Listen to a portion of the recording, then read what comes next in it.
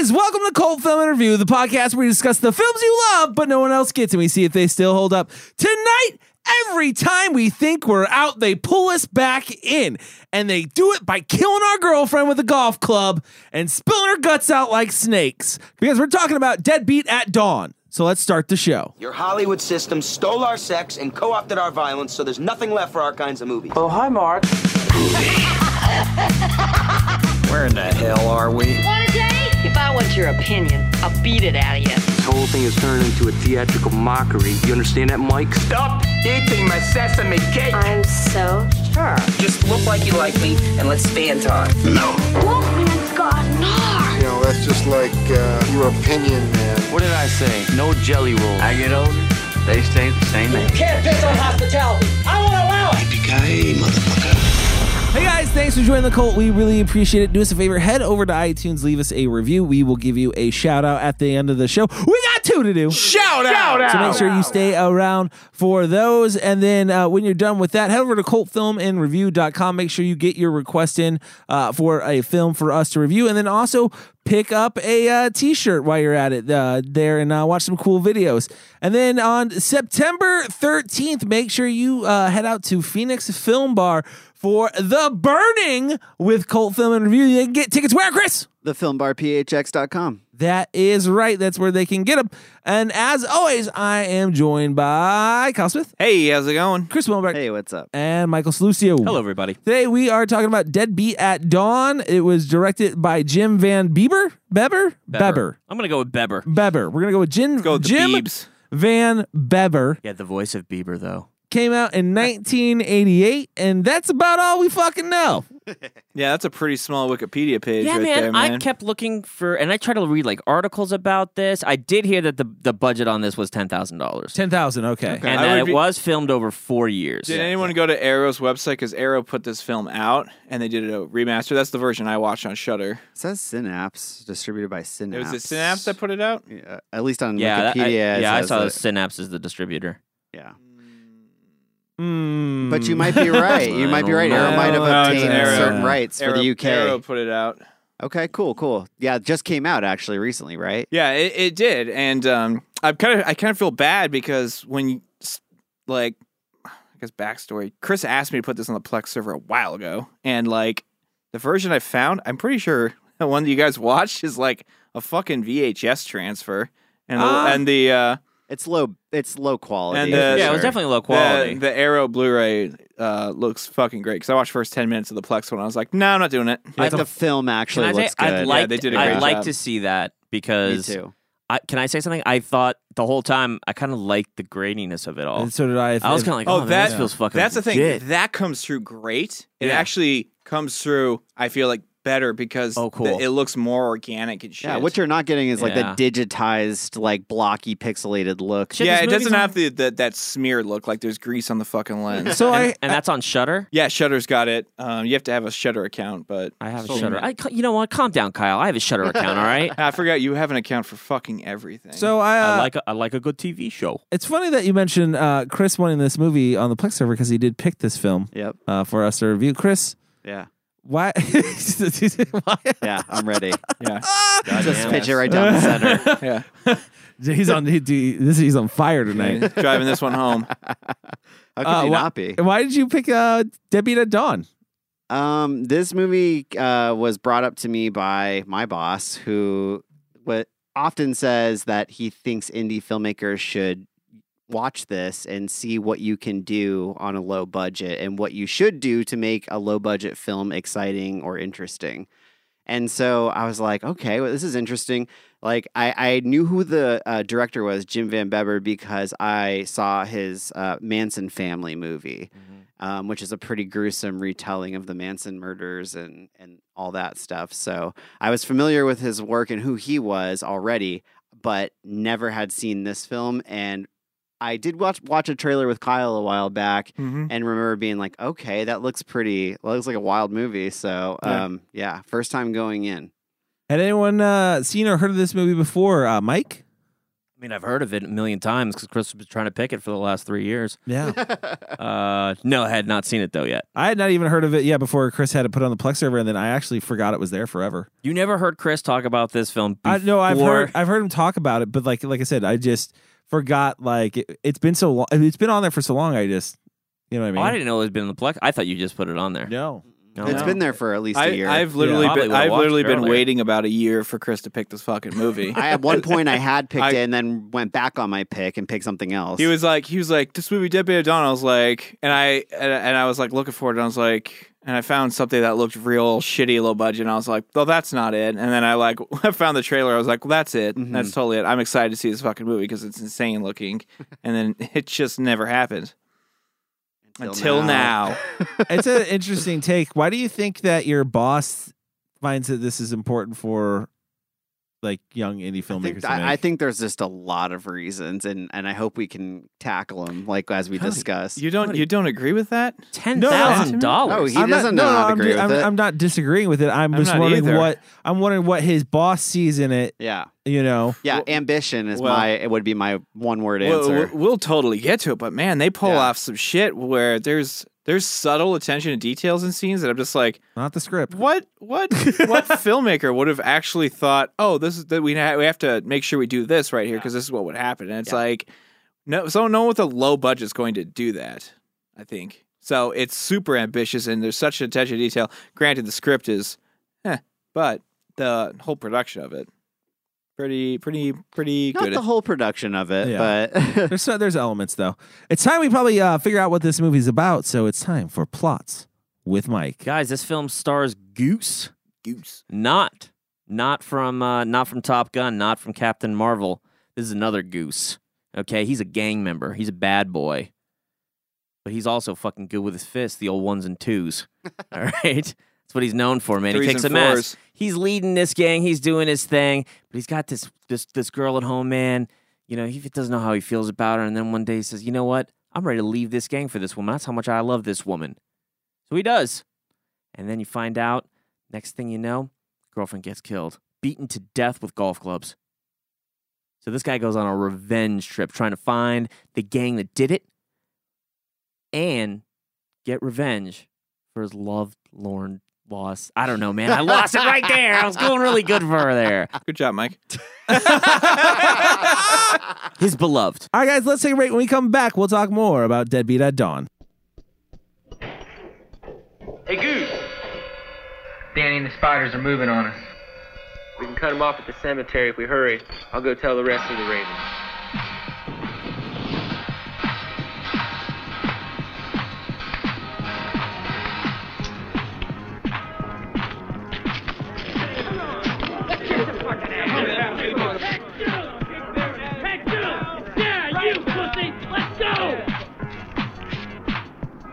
My fault. I'm gonna take this motherfucker out. And we're back. We're talking about Deadbeat at Dawn. This is Chris's pick. Came out in 1988. Took 4 years to film. That's all we know. Cost $10,000. Cost $10,000. Oh yeah, he took out a loan for it. Yeah, he's supposed to pay for his second year of college. I believe is what I read. He did. He took out his student loan. Can I just say I love stories like that? Yeah, I feel like that's like a story of like a better time in filmmaking. Yeah, but do you feel like he was able to pay that back with this movie? No, that's the thing. He went on to make more movies, so I assume he wasn't continuously in. I don't know. Maybe he wasn't continuously in debt. Who knows? Wait, I mean, what other movies did he do that were big? He did the Manson family movie. I think he did another. I mean, I heard about that. I've heard about 10 minutes ago when you told me. Yeah, he's also Combat Shock. I bet you he did. Oh, no, I bet you made the Shock. money back. Yeah. Because what about like VHS and shit? What it was shot on? No, like the VHS was out by now. Yes, very true. Yeah, so 88? it probably had a life on video.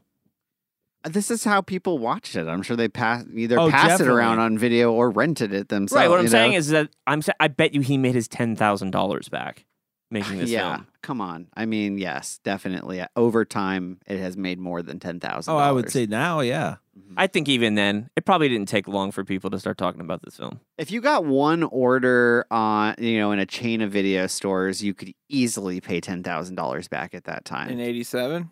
88. That shit was expensive. VHS tapes were like $60. Yeah. like at that For time. a rental one. For one copy. So if you wanted to put three of those on the shelf in one store, and there's like 1,000 stores, across the way. I mean, well, I don't know if people are doing 3 of this film, but We're I talking get what you're buku. saying. they were trying to talking fill buku. shelves. They were trying to fill shelf space, honestly. Yeah, this is So- 1980. This is better times. You just walk in, pick a movie right off the shelf. You don't know what the fuck you're picking. Put it in there, find out. I mean, this one's pretty. So getting into the innovation part, I think a lot of it has to do with maybe more of the technical aspect, because as far as like revenge films go, I mean, from except for like certain weird aspects where you're like, what the fuck? It's pretty paint by the numbers of like, my girlfriend got killed, and I want to kill the guy who killed my girlfriend. Yeah. Sure. Yeah. It's a timeless There's story. nothing more to this plot. Other than There is more to the plot. It's just weird side Not shit. really. No, not really. He's absolutely right. I mean, there's nothing. It's really, I'm in a gang. I want to get out of the gang. They kill my girlfriend. I need revenge. He takes a while to get to the revenge part, but I mean, okay, I guess you could say like the gangs like coming together as one gang might be considered that. But like they don't really talk about those two guys that much. The main villain and the new leader of the gang. I can't remember his name. No. That's just all like side shit around Jim Van Bebber's character, which is Goose, who is the leader of the Ravens. It feels like so like a plot driving plot point. Like if that makes any sense. Keith was the one that took over, I believe. Keith. Yeah, Keith took over. Okay. But basically, like we're following Goose, who, is trying to live a good life, and like he's a badass. Like, well, he's not. Yeah, you're right.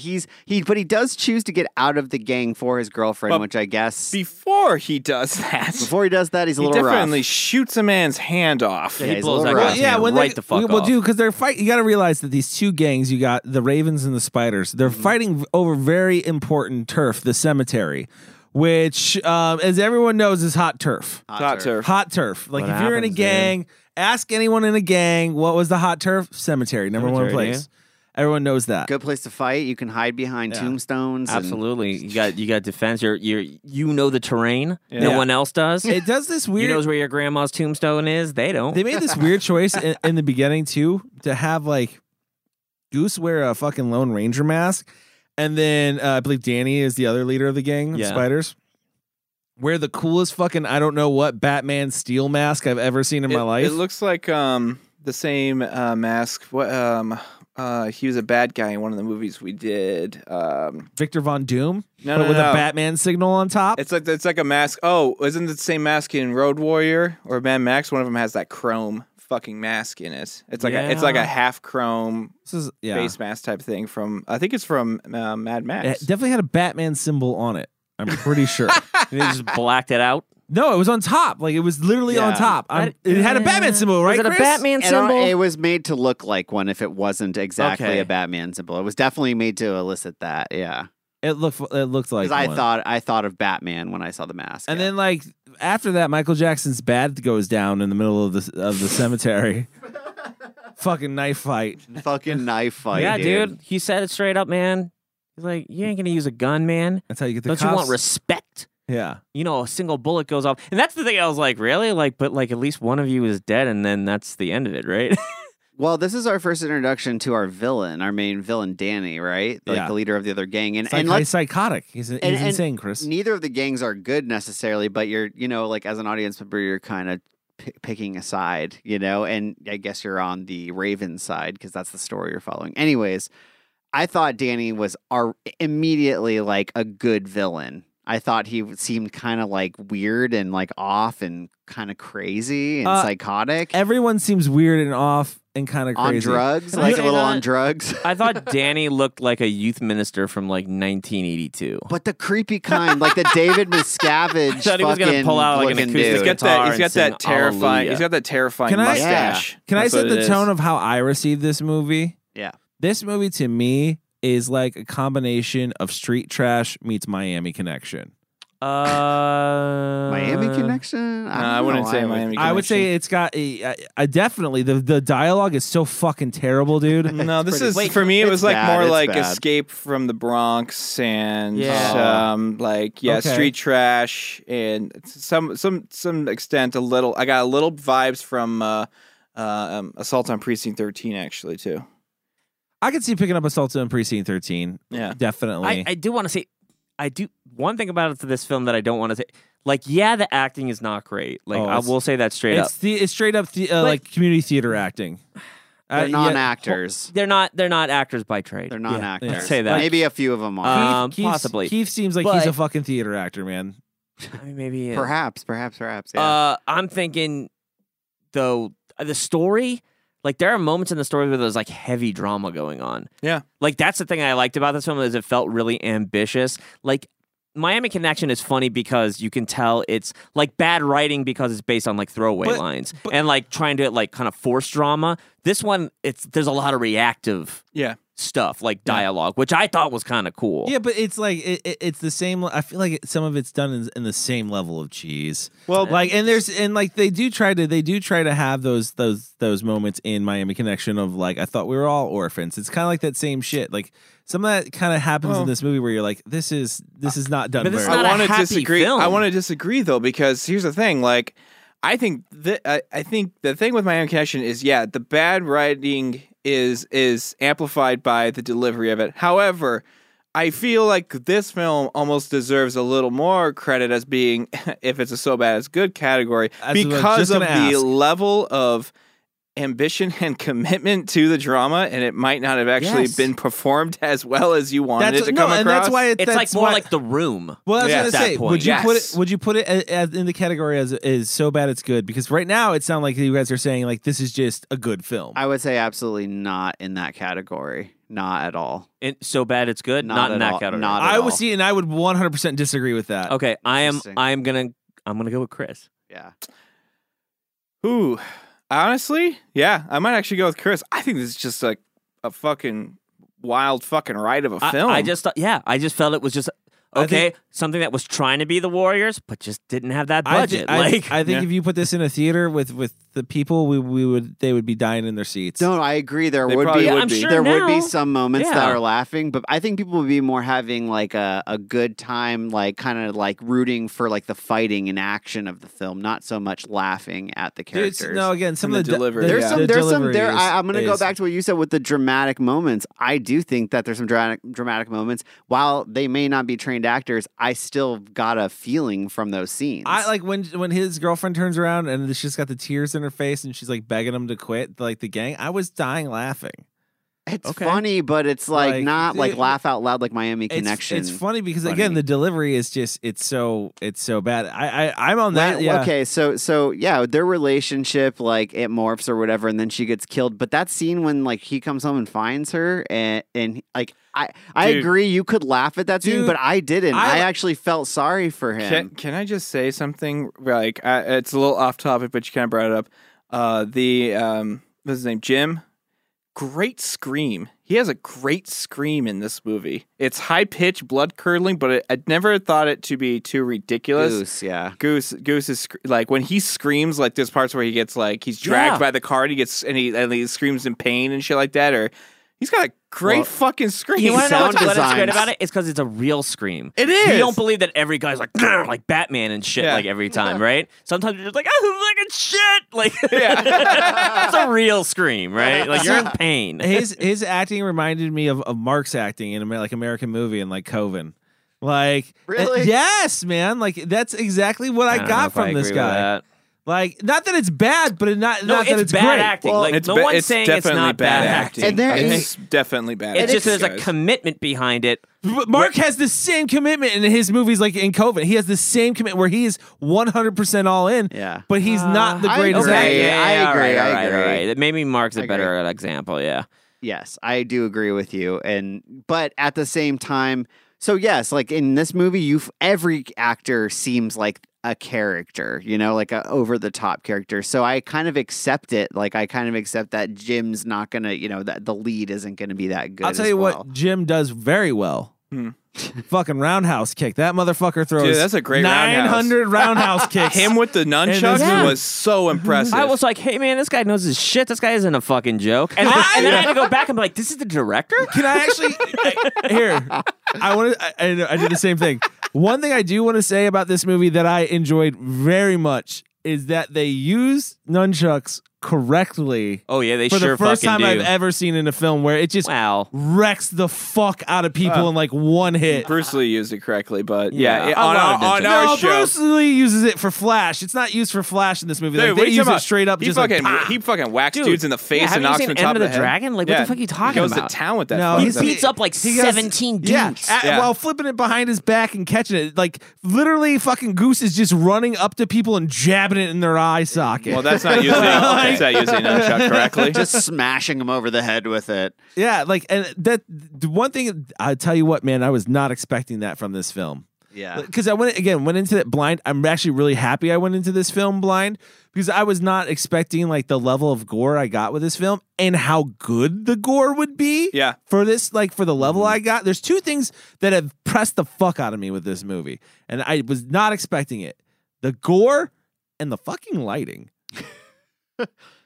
You're the lighting guy on this one, huh? I just like the one thing I was just like it may not have been like the greatest lighting. It was like color choices and stuff like that. Yeah. But I mean, I was just like, wow, that's actually some really inventive creative, yeah. lighting. And you lit the fuck out of this like shitty area and made this look really interesting. I want to give him more credit than that. I think there were some pretty impressive shots in this film. was, Oh, there is. yeah. No, Like, there is. real impressive ones. That one where the gang is kind of like the two gangs are meeting. They're like in a sewer or some sort of thing, and they do that kind of like scroll in shot. Yeah. that looks like you're like I don't know POV walking in and trying to like get into to whatever they're talking about. I was like, that's an impressive shot, man. That's Dude, like that's the shots type are- of shots like Raimi did in like Evil Dead. Yeah, Totally. exactly. Totally. And I want to agree. I totally agree with you, Cody, because there is even creative lighting choices that I fucking loved. Like there's a lot of use of like harsh red light and shit when you're looking at like the evil dude and like the way that they lit the scene. I thought was lit the best, which is funny because there are moments when I'm watching this film that I feel like I'm clearly watching a student film. Like it has 100%. that vibe, but the lighting, even though it looked bad, it was good. Was when they're in the stairwell giving the henchman his wife's apartment address, and they lit it from below, and it's casting these huge harsh shadows of the banister railings against the wall and stuff. It looked fucking awesome, but I don't know. At the same time, I was like, this kind of looks cheap, but it fucking works for this movie really well. If you're gonna shoot a movie for $10,000, you got to do those kind of tricks. I Like think- you got to use that. I think with the story and the characters that they had in this movie, even though again the weakest part of this movie is definitely like the script, it worked in its advantage because of the settings that they were able to get. Like, Can I disagree? Yeah. Can I I want to just- disagree too. We looked at each other for a second. I want to disagree. I want to say that the weakest link in this film is actually the actors.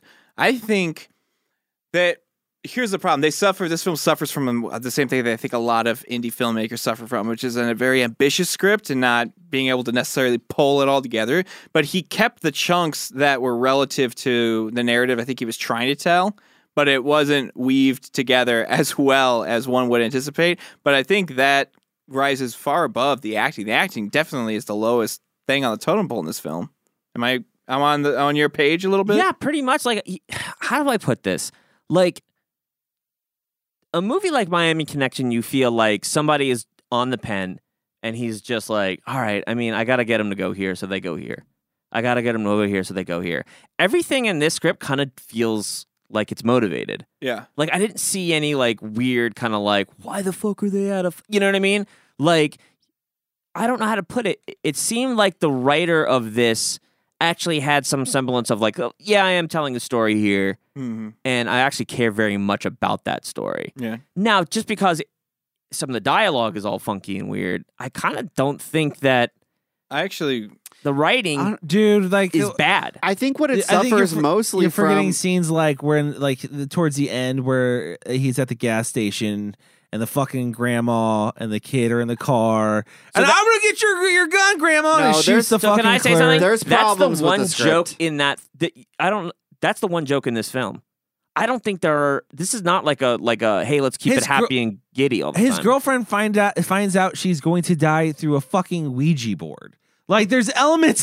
Yeah, but I don't. Come think, on, guys. Yeah, but that was established Like, with, I understand. as her I character understand. trait. Like, don't get me wrong. I understand liking this film, but I mean, Well, no one's saying that it's like it deserves an Oscar for writing, and no one is saying it isn't amateurish. I'm saying is there's like dialogue that is so illogical it's like, okay, God, he was just trying to get him to get an ice cream. Like, it just doesn't follow how human beings actually do shit. Right. And this film actually felt like they made a conscious effort to be like, all right, but let's give him a reason to go from here to here. You know what might be a better thing for us to pick out and pick at is actually probably the edit of the film. Yeah, I was going to come in and say, Ooh, look, yeah, I agree with the that. editing is a little rough, and also the ADR on this movie is really rough and like out of sync. And I can forgive it though with the grit of this film. No, they do some cool shit with the audio. I think actually the sound mix is very interesting, and the music is music choices are really good. But I think the editing is honestly a thing that's almost maybe accentuating these scenes that we think are poor from the script perspective, because there's a lot of stuff. Like, time does not exist on your normal perception of reality in this film, because it's like, I want you to leave the gang. Okay. And then all of a sudden it's like, boom, they're in the fucking woods, and then boom, they're back home. And it's just like, what the fuck had just happened right now? Did I just see a dream? But he does have a lot of those too after she dies. Yeah. He starts having like nightmares and flashes and like weird trip out moments. Well, I mean, which is fun. The other thing is really the weird psychedelic imagery in this film that feels like it comes from like a 1960s film. Yeah, which I actually really thought was kind of cool. I actually thought it was cool for transitions too. It's like, cool. That's a cool thing to do that probably wasn't being used very much at the time, but is an old school like trick. It's an old trick. Yeah. Like, just use the kaleidoscope, like, jump. It's also what made me go 1988. Like, this film. Even the clothes, Chris. Like, well, I know, and even the way the characters look and everything. I felt like I was watching like characters out of an early John Waters movie. Dude, but Goose gets so much more badass when he grows that beard. Dude, he looks fucking badass with a beard, doesn't he? Holy shit! Yeah. I'll tell you what, though, going back to like the fight scenes too, like, I like the way they shot these fight scenes. They really again. So, like I made the thing with his roundhouse. His roundhouse is pretty good, but like some of the stuff is you wish it was choreographed better. But these guys aren't professional, not at all. Listen. But real it's quick, shot really creatively. When I was watching these fight scenes, I thought to myself, man, the fight scenes in Buffy sucked. Yeah. I was like, for these amateurs to be doing these fight scenes, I actually feel like people are in danger. That's exactly what I thought. Honestly, the biggest mistake the filmmaker made for most of the fight scenes was where he basically staged the fight and staged the camera. Because if he had there's a couple scenes where if he had just had the camera positioned like a few feet to the right, that wouldn't have looked like a pulled kick. It would have looked like a legit kick. Yeah, but here's the thing, man. I can tell they probably could not afford like a good choreographer No, for this. I think he did and it it worked himself. in its fucking favor, because there are times where like you're watching it and they're so physical with one another. You're like, there's no way somebody didn't just get hurt right now. Dude, when like there's no fucking somebody he went home with like a fucking broken nose. When he drops from the fucking top of the railing, like one story down to the fucking train tracks, I was like, well, you got a fucking broken ankle right there. Holy shit! You know what I kept on saying? I was like, oh shit, fucking what's his last name? Beber? I was like, damn, Beber parkour before parkour was cool, bro. Yeah, dude. Yeah, he was killing it. Dude, See, that when you don't drop have was money, so far. When you don't have money, you have to do spectacle, and spectacle is insane stunts. All right, so that's why I think where this film really succeeds is that it does aim to do shit like that. I'll tell you what, man. Like, again, I think this is where it falls in the it's so bad it's good category for me too, because again, the acting is just not there. But these guys, it's with all credit that I can give them as much as possible. They are fucking really into this, and they like that scene, like the scene when after Christy is dead, and Keith comes to him with Danny, is like, "Hey, we're doing this job, and you're fucking doing it with us." Yeah, they beat the shit out of each other in that hallway. Those actors do, and you can tell, man. You can tell they're going at it, and they're really fucking out of breath and shit. Oh, they're out of breath, like, and they're shoving the hell, dude. They're shoving the hell at each other, digging into each other, like they're really going at it, and you can just tell, and it does add to it, like it does, because you're like, man, these guys are really going at it. It feels real, right? It feels like there's real danger in that moment for those two people. For me, it doesn't feel like it's so much real as like as I was just like, from an outside perspective, it's like, man, these guys really care about this movie. Yeah, like, I can just tell that. Like, it's not like they're trying their best to act. The dialogue's still coming out shitty, but their physical is like crazy. The other one thing that I want to say before, I don't think this was intentional, but it seemed like it could have been an artistic choice, was this film feels grimy, man. Yes. Like super grimy. Like I felt dirty like watching it. Yeah. Everyone in it seems dirty. Like All they're the not wearing buildings are clean dirty. clothes. Like Everybody's schizophrenic. I was like, how did they? I questioned how they stayed safe where they were shooting. Yeah, I really did. I like that aesthetic a It was lot. all rubbly and just back Dude, alley. it looked like the worst. condemned It looked like the buildings. worst fucking Yeah. neighborhood I've ever seen. Yeah, they found great locations to make it feel very like gangs run the streets, you know? I did want to ask, can we switch gears? And I really want to talk about the main protagonist, the main villain, the one that Bone Crusher. Bone Crusher. You would say he's the main. I would say he's the sidekick, but he's so the main fucking villain in this film. Is. So Dan, is that his name?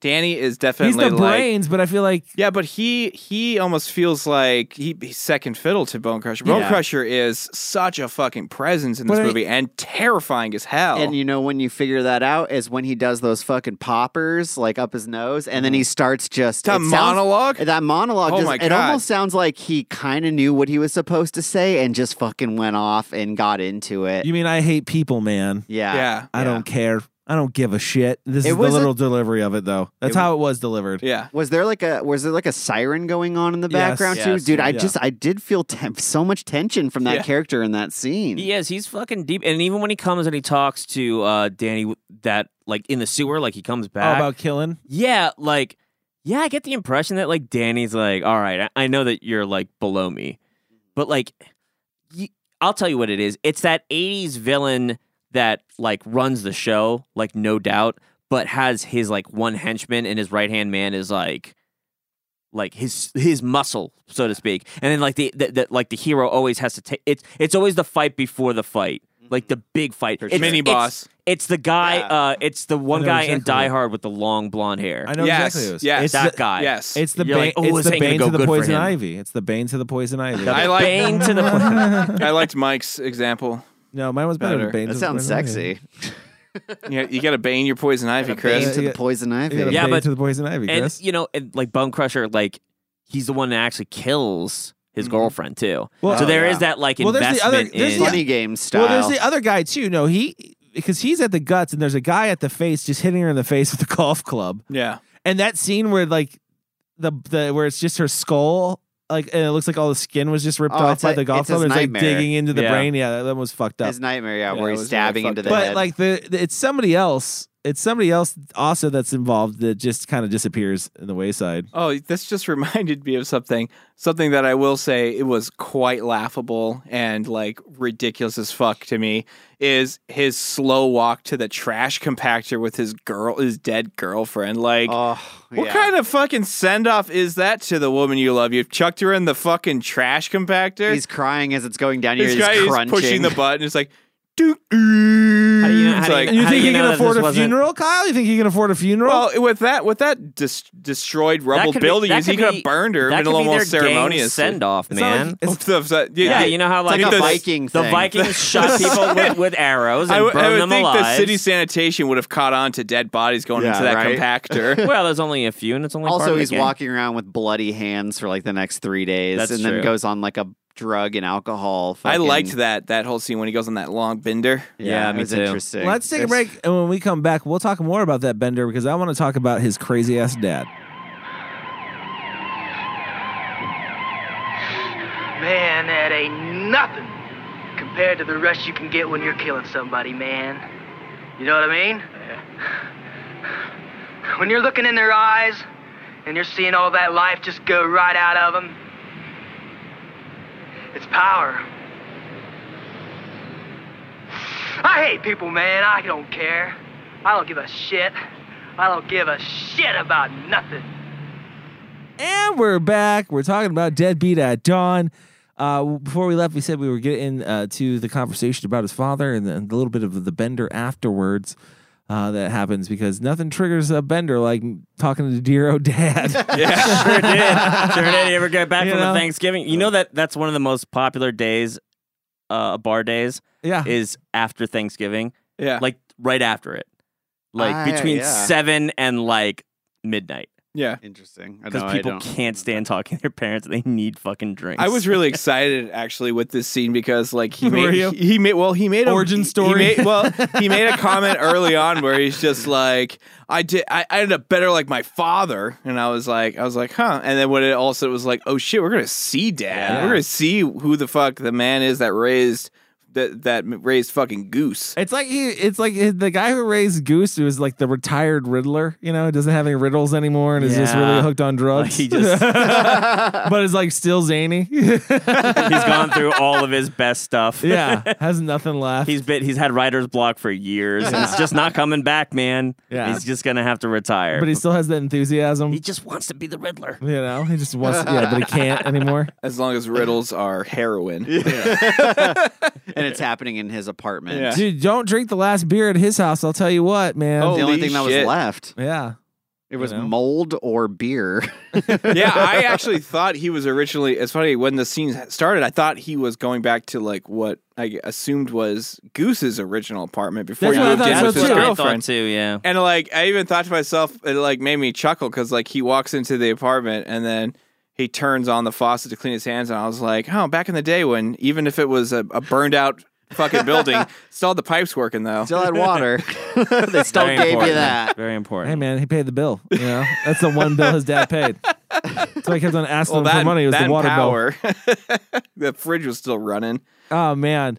Yeah, his dad's upset about that and asked him for some money. What's he do? Go out and buy that Heron. Yes, that's right. He's a heroin addict, and he injects it in his toe. He's like schizophrenic, and I can't tell if it's like schizophrenia triggered by the heroin or vice versa.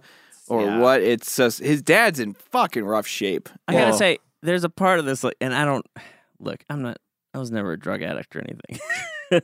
But like, isn't the whole point of injecting something into your foot so that people in public can't see that you are an addict because you don't get track marks? Yeah. Yeah, but there's also a thing called habit. And if you started with the toe, you're probably not going to change away from the toe. But this is what I'm saying.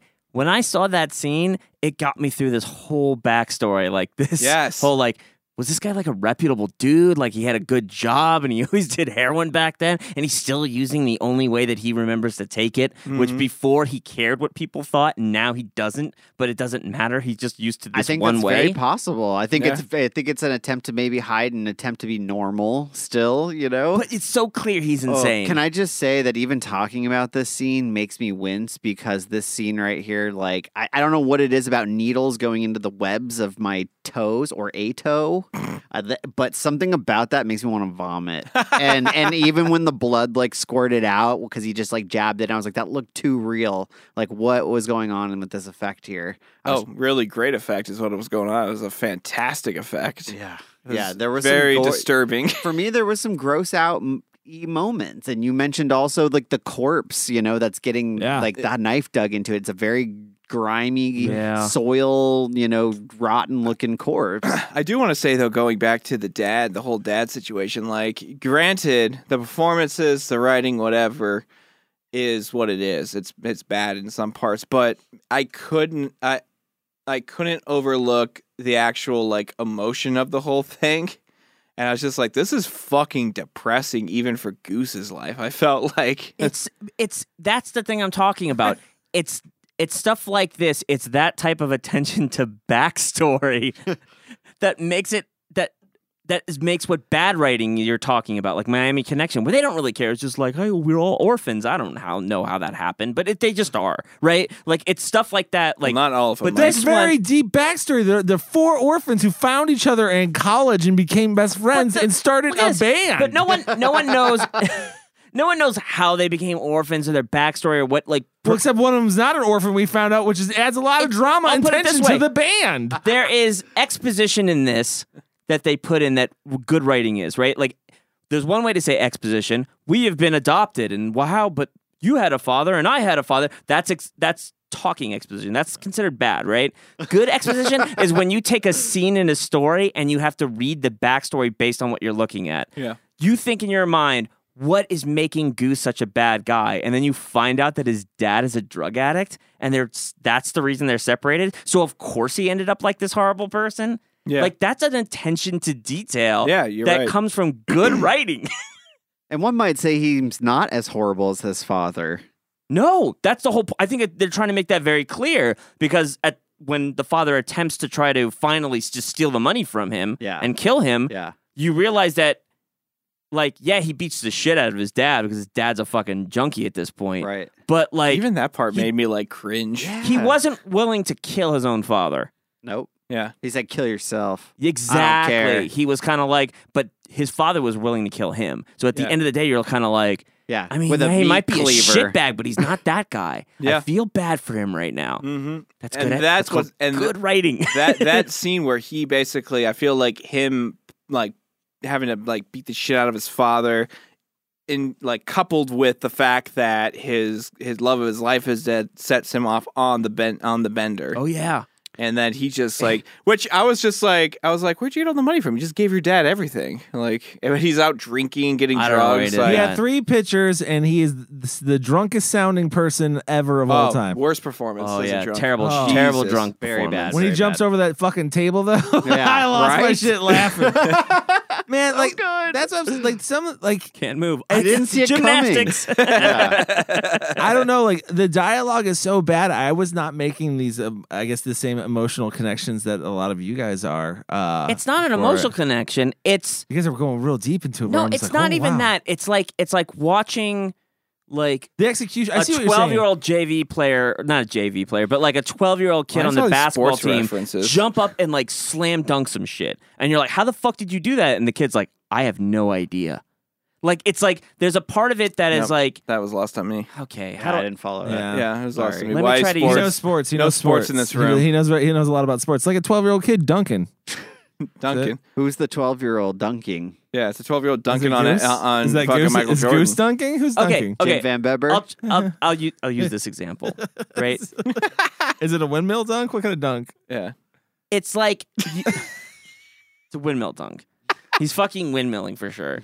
It's just like NBA Jam. They're just like fucking... He's on fire. It's on fire. Jordan. Okay.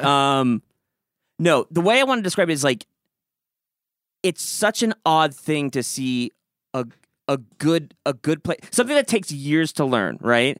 Done immediately and surrounded by clear amateurness. Yes. You know that it's like a part of it's like seeing somebody like a natural. I imagine like it's the ambition, right? Like it's when like a scout goes to like a high school game and sees some kid. Going to sports again. Can't get away from sports. I can't not do sports. If you let me, but it would have made more sense because it's a better analogy. What I do want to get into, why we still have a little bit of time here, is I do want to get into the end of this film because I am a big fan of the end of this film. It does like a cheesy thing where it's like he calls up her sister and has Chrissy's sister meet him. He's gonna have him meet him where he's gonna give this $100,000 away. Oh, we should give the backstory. Yeah, the heist. Quick backstory. There's a heist that happens when he gets re-recruited to the warring gangs come together to pull off this badass heist. Yeah, the Ravens and the spiders and the Ravens, and Goose is along for the ride. And then Goose doesn't trust the spiders. He thinks they're going to double cross him. So he rolls into. They meet up to exchange money. War. And he's got every goddamn weapon and leather holster you could ever ask for every weapon. Yeah, like you didn't know they made leather nunchuck shoulder holsters. But they fucking do. They do. And can I say it reminded me of that scene in First Blood, like Yes! the close-ups. Yeah. 100%. I thought like I think I know this shot. But this one sounds familiar, dude. Like the end caught me off guard because it's this like, battle between him and Danny that ends up like falling on top of the sister's car. I know. Out of nowhere. And like it was just fucking brutal because at one point you're like, oh yeah, he's gonna win this fight, and then Danny just stabs him in the gut. I don't know, 100 times. 100 times. That's 100 another thing, times. dude. That was Shakes him. That was so fucking real. It was. That looks like something out of Oz. I'm like, he's shaking the like, oh, that's how it really happens. Yeah, I'm like, he's shaking the fuck out of him right now. Well, the thing Before that, though, if you there's remember, so much that happens. If you remember at the beginning of the podcast, I talked about an attention to detail that you don't really wouldn't. And I feel like I personally wasn't anticipating for this film, and it's actually at the scene when Goose has his arm locked in the car and he's getting dragged, and he grinds against the wall, and as he's grinding, each time it cuts back, there's more debris and flesh, like special effect appearing on the side of his arm as it's getting scraped off from the concrete wall, and I was just like, that's disgusting and insanely amazing that they decided to we need to make sure we get the continuity. We have to get continuity here because you're not going to rub against the wall and not have missing flesh. Made it very effective in so the good. griminess and grittiness. And can I say something? There is a history behind this.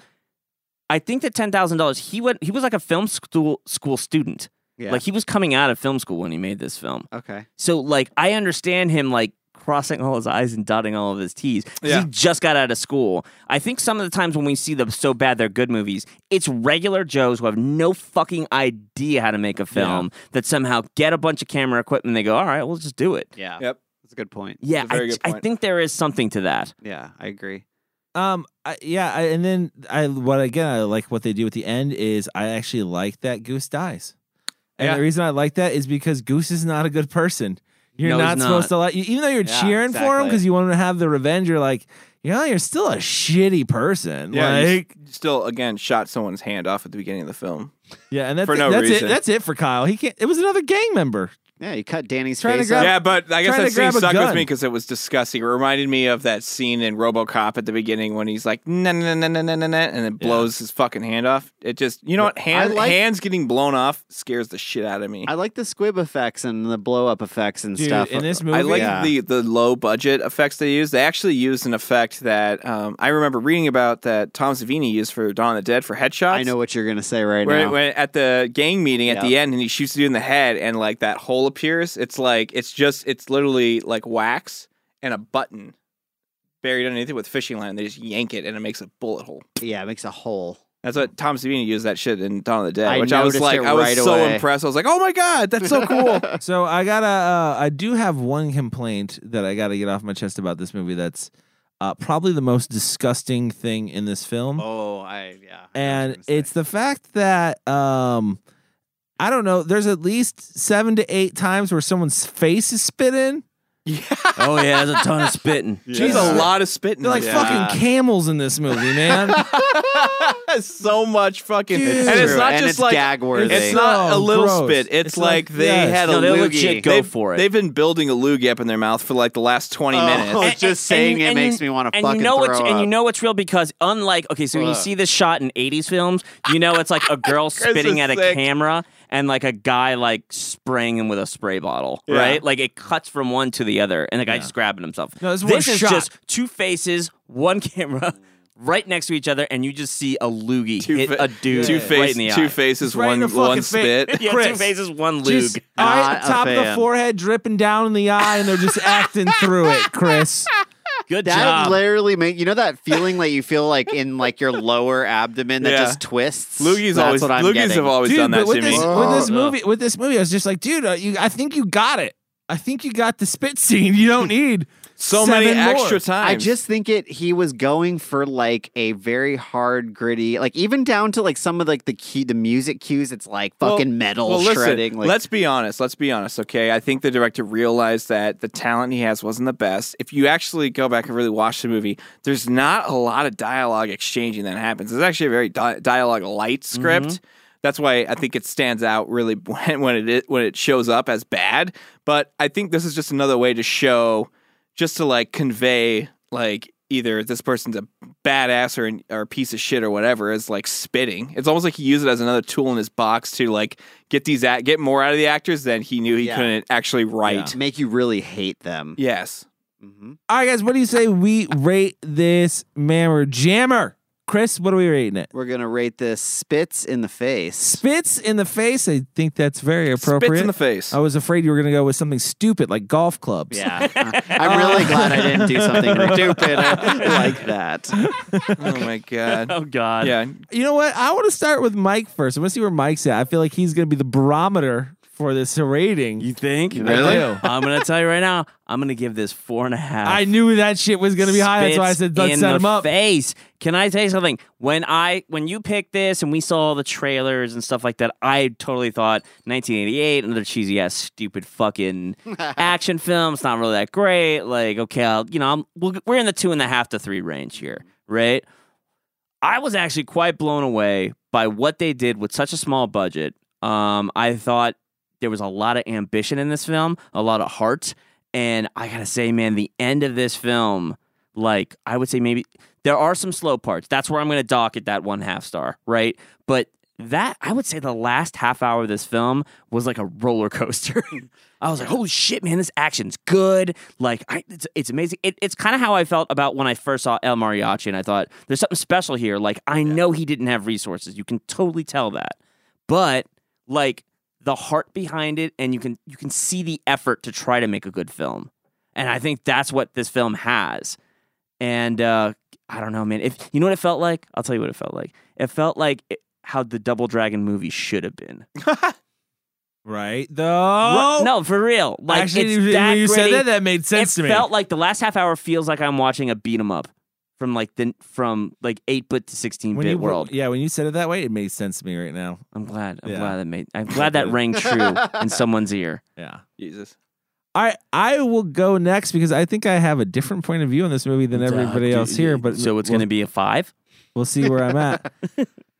No, I'm at a 3.5. I think this is I think I have a different point of view of not that this is a movie that people shouldn't see. I just like the way you guys make it sound is like this dramatic drama action film, and like I had fucking fun watching this because I was laughing my ass off. It's silly. Like, this movie's fucking silly because, like, they do take such a serious approach to this, but the acting is, like, very over the top, very cardboard, which makes it laughable. The dialogue that is in this film is very laughable. And while they do try to pull off serious tones, they just don't pull it off. They try really hard, and everybody's doing their best to make a really fucking good film, which also makes it really fun. Like, I don't know. I had just a really good time watching it, and I thought it was more of like a funny thing than more of an artistic piece. But that's just me. That's what I got out of it. But yeah, 3.5 for me. 3.5 spits in the face, Chris. I don't know how I'm gonna do a half a spit in the face, but 3.5 spits. Half a loogie, I guess. Yeah. Kyle. Yeah, I'm gonna come in at a 5 on this one. Wow, man! Shit. This is a rare this is a rare film where when the credits started to roll, I actually just quietly said to myself, I think I fucking love this movie. This movie, it's funny that the whole movie uses a transition of kaleidoscope because I think it fits this film very well. This film is like a kaleidoscope of chaos. There is just so much that it hits you with. And Mike pointed out there are slow parts, and there are, but you know what? I still felt like there was momentum because those slow parts are punctuated with bad editing and kind of like almost like ridiculous scenarios that get presented to you. So it's funny. I kind of agree with Cody in the fact that there's a lot of stuff in this film that is over the top, cheesy, but I agree with Mike that there are a lot of ambition and there's a lot of actual drama that's actually happening on film that you can feel and you can appreciate. It's like this director managed to squeeze all of that into one film, and I love it. The ambition in this film, I had no idea the budget was $10,000. That fucking blew me away after I heard that. Yeah, special effects great. Fights are great. Fights are especially fucking great in this movie. I highly, highly recommend this movie. I will be purchasing this film. Before Chris goes, make sure you check out Kyle's new album, Kaleidoscope of Chaos. Isn't that great? It's a great one. It's a good one. It's a good one. It's gonna be a great album. It's just gonna be my musings. Very metal. Yeah. All right, Chris, where you at? I had such a good time watching this movie. I think that it was obvious, from our conversation here, what this film has to offer. Kyle, you said so many great things that I also felt about this film, and I really can't pick out much that I dislike. The reason I'll disagree with the so bad it's good idea is because usually that has a collection of things that make it so bad. Whereas the only thing I could really point to that I thought was so bad laughable was possibly, yes, the dialogue / acting.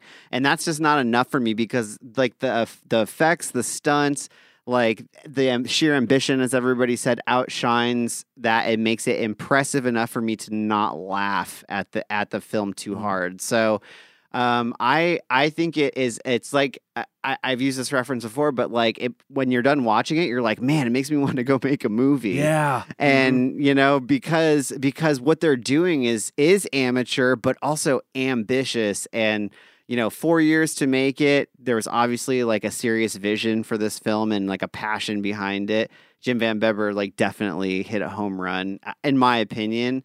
And I immediately started watching this again after I watched it. I played it twice in a row and enjoyed it more the second time because I started to see the nuances that you were talking about, Kyle. So I'm going to give this a 5. 5 spits in the face. Let me ask you this question, though, and I just want to see where you stand on this. Because you said you don't think it's so bad it's a good film. But if you were to, let's say we played this at the Phoenix Film Bar, you don't think the audience would be laughing through this whole movie? I don't think laughter necessarily means that it's so bad it's good. Yeah. Like I think they would be laughing at the film. I think the barometer of what we decide is so bad it's good is a little off, because so bad it's good is stuff that you watch it's almost like stuff that where you're like, I can't believe someone actually committed this to film. And this movie doesn't feel like that. It doesn't give you that vibe. This feels like total determination, total drive, a very clear picture of what the story wanted. He didn't have the resources to make the story that he wanted, but he had the clear drive for it. Whereas like other films, it's like, when you're watching, you think to yourself, at no point you thought maybe we should stop making this movie. Nope, we're just going to keep going for it. And I think that is more in line with a So Bad It's Good film. And I think it's like more of a so good it just has bad acting film. That's a terrible. We're not going to. We're not going to coin that one. That's my new favorite. That's my new favorite subgenre. It's so good, it's bad films. Can I ask a question too? So the other thing about this film that's impressive is that it was shot over 4 years. That's a long shooting time, right? Yeah. Like there's a few films out there, like I think Reservoir Dogs. Or probably not. No. It was before Reservoir Dogs. COVID. Tarantino did one where I don't even think he finished it, and it was over the course of a few years. But did anybody get that impression? Like he looks significantly older and different. No. Yeah, that was another thing too. It was kind of like 4 years. How the fuck did they pull this off? He aged well. All right, guys. That's our show for this week. But before we go, we got some reviews to read. I want to read one. You get a review. I want to read one. All right, guys. Let's hear those reviews. Who wants to go first? I'll go first. Yep, got a 5-star review here from Spidey22R, and the title of the review is Entertastical. Oh, like it. And he goes on to say, heard about you guys from a friend, and I am now hooked. The banter between you guys is hilarious. Thanks for the entertainment. Well, number one, you're welcome, and what a good friend you have. Great friend. That's awesome. Give him the gift of Cult Film Review. Yeah, I love hearing about friends sharing our show. That's amazing. It's honestly the gift that keeps on giving. I would say every Thursday. Every Thursday. Never missed one. All right, Chris. We have another 5-star review here. It says, ridiculously entertaining. This comes from Jimmy Squid. It says, I work alone most of the time, so I'm always listening to something. I discovered this podcast randomly, which is completely out of character for me because I typically hate movie review podcasts. I'm also not a huge fan of podcasts that are hosted by all male or all female groups. However, I gave this one a chance after seeing that you guys reviewed a lot of movies that I grew up on. Ridiculously entertaining! ! This show. Thanks, Chris. I like it. No, it made me smile. Gotta do the punctuation too, comma. Yeah, he's talking to Siri. Yes. Period. Yes. This show just works for me. I find myself agreeing with your opinions, arguing with your opinions, and laughing out loud, sometimes uncontrollably. I love the dynamic in your group. You all rate movies fairly, not just on a personal level, but on an educated level. I discovered you guys a couple of months ago and already listened to almost 100 hours of it. Wow. Thank you. Wow. He tweeted a pic, right? He did. Yeah, he did tweet it. It was confirmed. Wow. Yeah. Impressive. My favorite episode so far is The Rocketeer. For all the misspoken words, I gotta go back and hear what that's about. I can't remember that. Rocket Power backpacks, dude. Had him dying. Probably me. Misspoken sounds a lot like me. Jimmy says, I plan on purchasing a shirt at some point and spreading the word. You guys are great. Keep it up. Your fan, Jimmy Squid. P.S. The over-the-top outros must stay. Yes, they are silly, but that is their charm. They're fantastic and, dare I say, iconic way to end the podcast. I find them hilarious. Thank you, Jimmy. Thank you, Jimmy. That was an awesome review. That very awesome. Review. Thank you very much. Guys, remember, if you leave us a review on iTunes, we will give you a shout-out at the end of the show. So please do that for us. It helps us climb those charts that we're always talking about. So please do that. And then head over to cultfilmandreview.com. Pick yourself up a t-shirt. Like Jimmy's. Like Jimmy. funny. is going to do. Make sure you share that on social media, Jimmy, so we can share that. Share that. Click like. Subscribe. When you're done with that, you're gonna follow us on social media. We're on Facebook. We're on YouTube. We are on Instagram at Cult Film in Review on Instagram, CultFilm_review on Twitter. You can follow Kyle. You can follow me on Instagram at CultFilm_Kyle. You can follow Chris. CultFilm_Chris on Instagram. You can follow Mike. You're really playing it up now that you got the compliment, huh? Well, 1 week they said they hate it, the next week they tell you they love it. It's a roller coaster of emotion, I know. Just gotta run with it. Right. You can follow me at Mike Saluccio on Twitter. I love that we got the cat in there. Thanks, Norris. Hopefully. I thought he was going to go friendly neighborhood filmmaking again. I thought he was having a flashback. What year is it? Is it 2015? Marty! And you can follow me at VHS Collect on Instagram and Snapchat. That's our show for this week. Remember, guys, if you're going to join a cult, make sure they watch good movies. We'll see you next time.